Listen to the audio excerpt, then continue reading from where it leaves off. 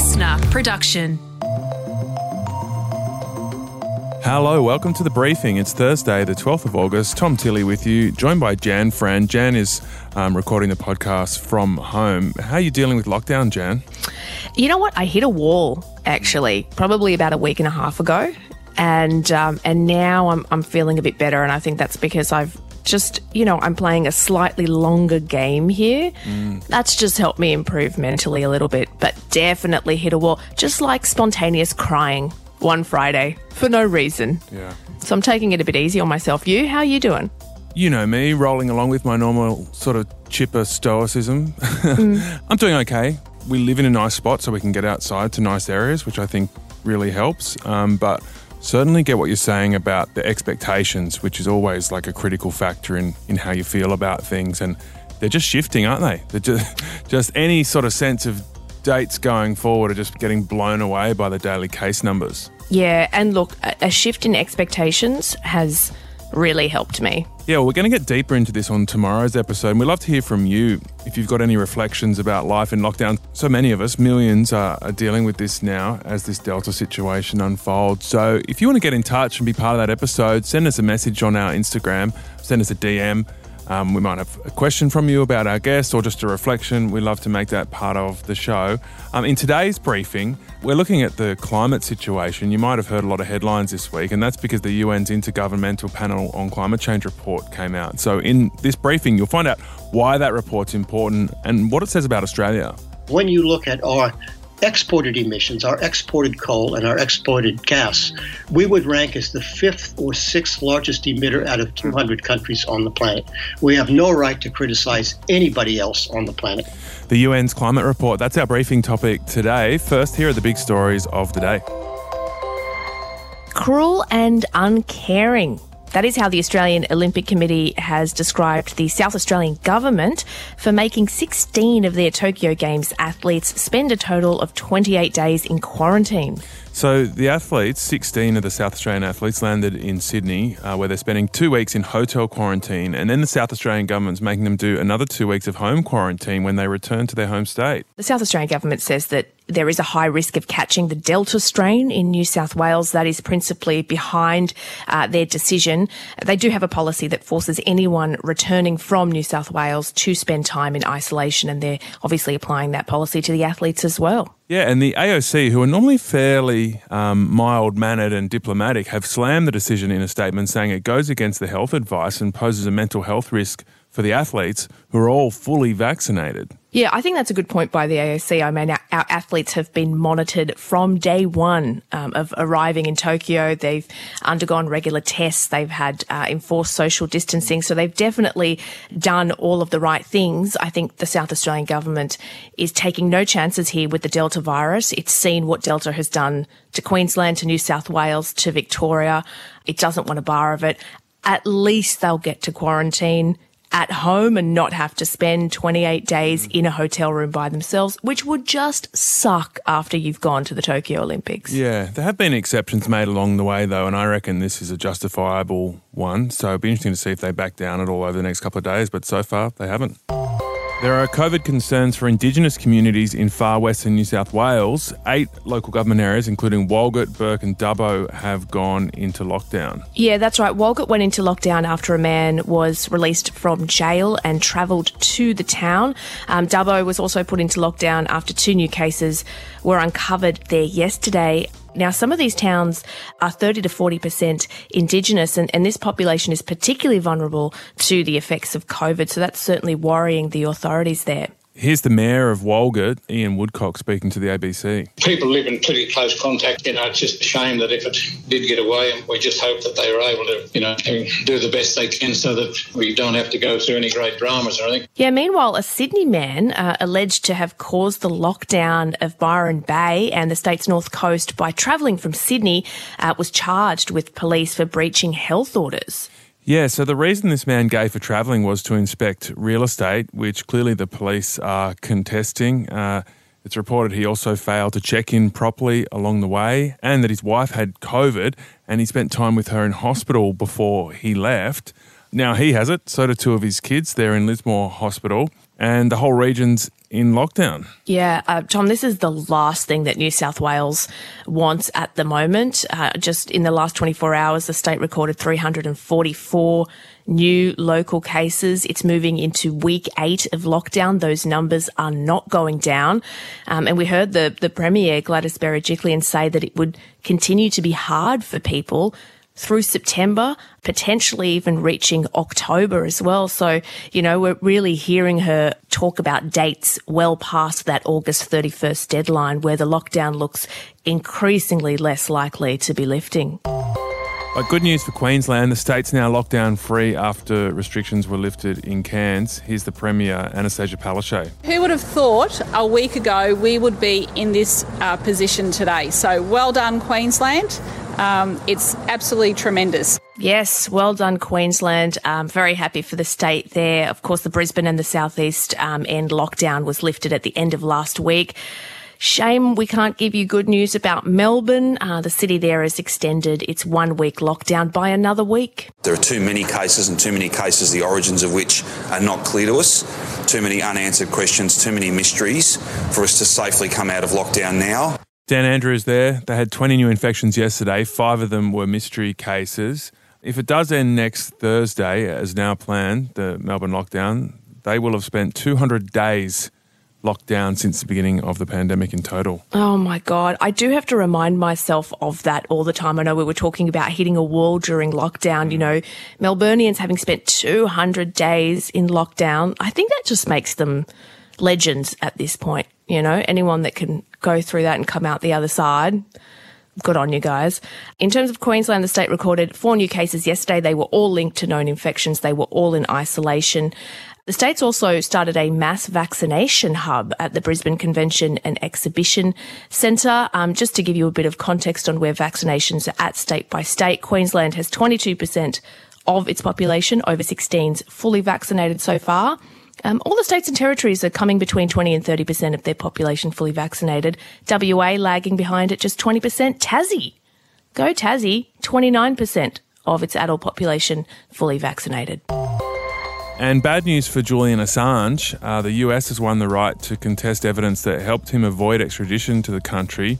Assange's lawyers successfully claimed in January that the WikiLeaks founder shouldn't be sent to the US because he has a very high risk of suicide, after a judge accepted testimony about the 50-year-old's mental health. Yeah, overnight, the US government was granted the right to call into question the evidence given by a professor about the Australian's condition after the witness admitted the fact that Assange had fathered 2 children with his fiancée. Julian Assange appeared in the London court. He appeared via video link from a British prison where he has been for 2 years since he was removed from the Ecuadorian embassy in London. He faces 17 espionage charges in the US and 1 charge of computer misuse. The charges all carry a maximum of 175 years in prison. All right, Jan, we'll talk about coping with lockdown with you on tomorrow's briefing. Right now, Katrina Blouse is about to join us as we look in depth at the UN's latest climate report.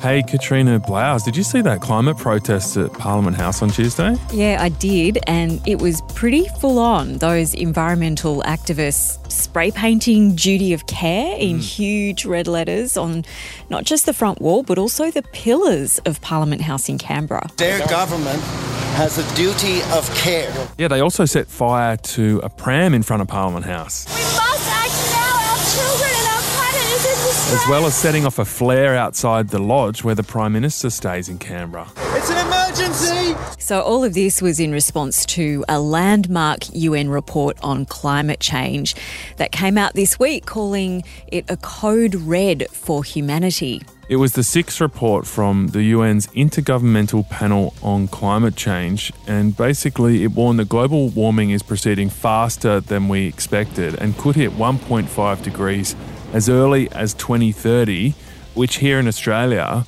will mean more of this.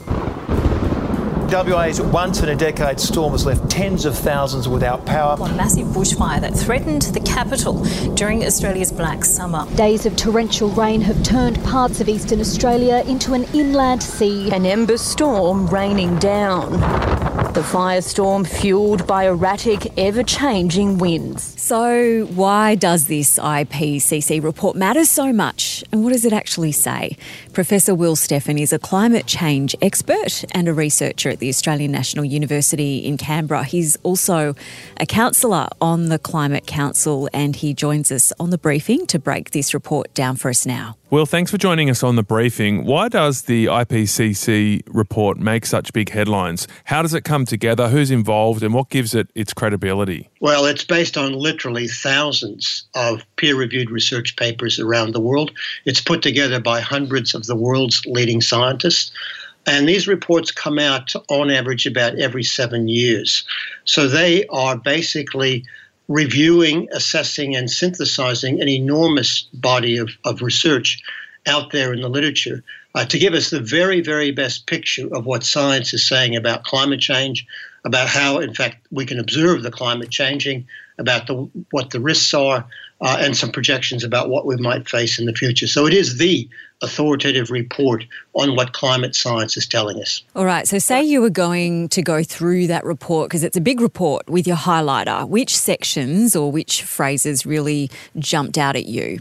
Some of the phrases that jumped out at me are that the climate system is changing faster now. It's accelerating. Temperature is rising at a faster rate than it was 50 years ago. We're losing polar ice at 4 times the rate we were losing in the 1990s and so on. The second thing that I think is really important is a message of urgency in terms of getting on top of this problem. When we look forward to where the climate system might be going, this report sets out 5 possible scenarios of emission trajectories from us humans, but only one of them could possibly take us into a safe space in the future. And that's a very narrow pathway, and it's closing fast. So the message there is, if we want to avoid a potentially catastrophic future, we don't have much more time to do that. We have to act now. And the third thing I would sort of highlight with my highlighter pen, we're getting to the point now where already we're seeing dangerous impacts of climate change. We're seeing them around the world, the massive bushfires in Australia, the bleaching of the reef, but also the massive flooding in Europe, is enormous heat waves up in Western Canada and so on. So these are all warning signs that we are imminently in danger, if not already in danger. Yeah, what stood out to me was that we could hit 1.5 degrees above pre-industrial levels as early as 2030, so by the end of this decade. Now, when you contrast that with the Paris goals, where we were talking about limiting our overall climate increase to 2 degrees or ideally 1.5, to hear that we could be hitting it as early as 2030 was quite alarming. It is alarming, but probably even more so is all 5 of those scenarios actually transgress 1.5. So even the most ambitious scenario in terms of emission reductions by about 2050 will be at 1.6. And we'll need to learn how to remove carbon dioxide from the atmosphere and store it safely to get back down to 1.5 or below. We're going to go past 1.5. The Earth is going to feel the impacts of temperatures above 1.5. That's already baked into the system. We can't avoid that. As I said before, we have to keep the temperature rise to as close to 1.5 as we possibly can, and then learn how to take CO2 out of the atmosphere. So you mentioned the Black Saturday bushfires, which, is on everyone's minds when they think about climate change. What else does the report kind of highlight for Australia and our region? What could happen in the next 10 to 20 years? Okay, so looking 20 years out, a lot of impacts are already baked in. We cannot avoid them. Extreme heat is going to get worse in terms of the intensity of the heat, the frequency we feel heat waves, and how long they may last. Obviously, fire weather is going to increase again because of the excess heat, and also further increase in droughts, particularly in the southern and eastern parts of Australia. In the north, up across the top end, they're likely to see an increase in heavy rainfall, more river flooding, and so on, and more intense tropical cyclones. So we're going to see more of that. That's baked in, and we just have to prepare ourselves for that over the next 10 to 20 years. So was there any good news? Because we have seen a big growth in renewable energy production, and some world leaders like Joe Biden in America and Boris Johnson in the UK have been pushing the world to take stronger action. What does the report say about the most likely trajectories on carbon reduction, and how much impact will that have on these temperature increases? The number one thing that we have to do is get out of fossil fuels as fast as we possibly can. I think their optimistic scenario still is a little bit too late in terms of hitting net zero. That doesn't hit net zero till around 2050 or so. We need to move faster than that. The Climate Council recommend us here in Australia reaching net zero by 2035. And the rest of the world by 2040. And that's a common view among scientists, is that we have to do better than 2050. We've got to aim for 2040 globally to hit net zero. So part of our PM's response was to point out that Australia only creates about 1.3% of global emissions, and China is in fact responsible for around 30%. So what is happening in China? Are they taking much action to reduce their emissions? They're taking more action than we are. So we have absolutely no right whatsoever to criticize China. Another point is that climate change is driven by cumulative emissions since the Industrial Revolution. China has only recently become a big emitter. When you look at cumulative emissions, the United States is much, much bigger than China. When you look at per capita emissions, and this is what I use, the number of emissions per person in your country, we have more than double the emissions that China does. So we have absolutely no right whatsoever to criticize China. The other point I would make, China does have a net zero emission target. That's by 2060. Hopefully they will move that forward. We do not. So we are the laggards. The other point I would make is when you look at our exported emissions, our exported coal and our exported gas, we would rank as the 5th or 6th largest emitter out of 200 countries on the planet. We have no right to criticize anybody else on the planet. I imagine when Scott Morrison said that, he was trying to appeal to voters in regional communities who would be worried about losing those big industries like coal. How do you explain the trade-off to people in those communities who fear losing those jobs, that China still does emit so much, around 30%, and why should they take the bulk of the economic pain here in Australia when it's not going to solve the global problem? Look, it's a collective action problem. To give you an analogy, we all pay income tax relative to our income. My income tax is far less than 1.2% of Australia's revenue, if you want to make an analogy to Australia's 1.2% of emissions.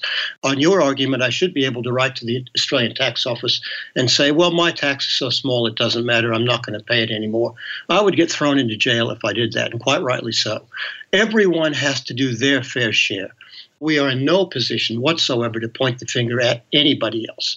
In terms of people out there in the fossil fuel industries, I think the issue is transforming our energy systems and our export systems to renewables. We have enormous opportunities in Australia, not only to power our own economy by renewables, but to export green hydrogen produced by renewables up into Asia, to export electricity directly into Asia. Actually, that will generate more jobs in the bush, more jobs in regional Australia.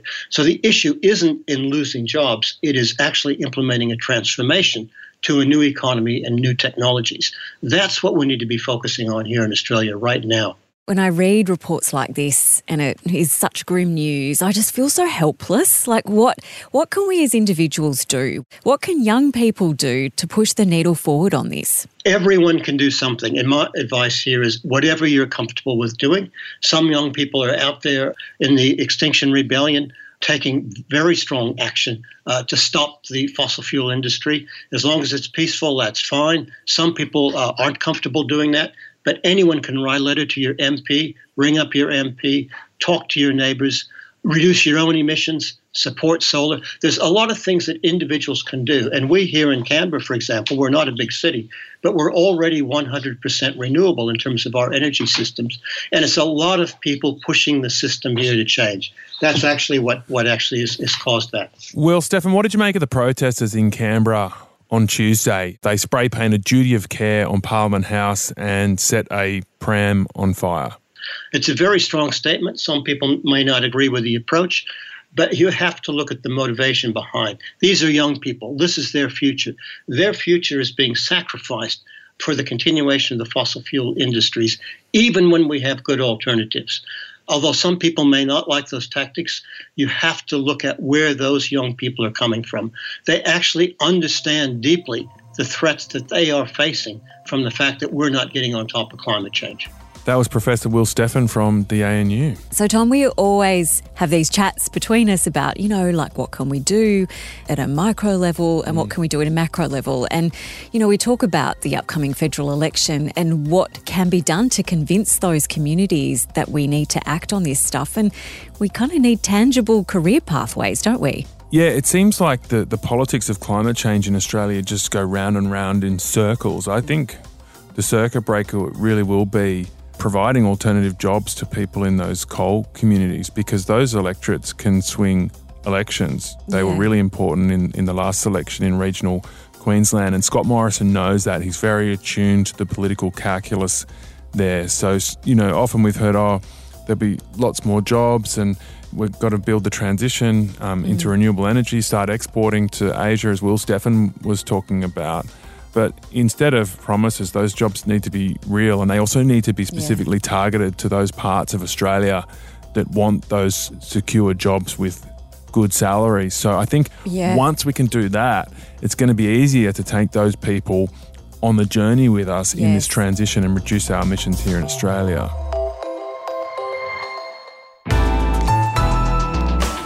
Listener.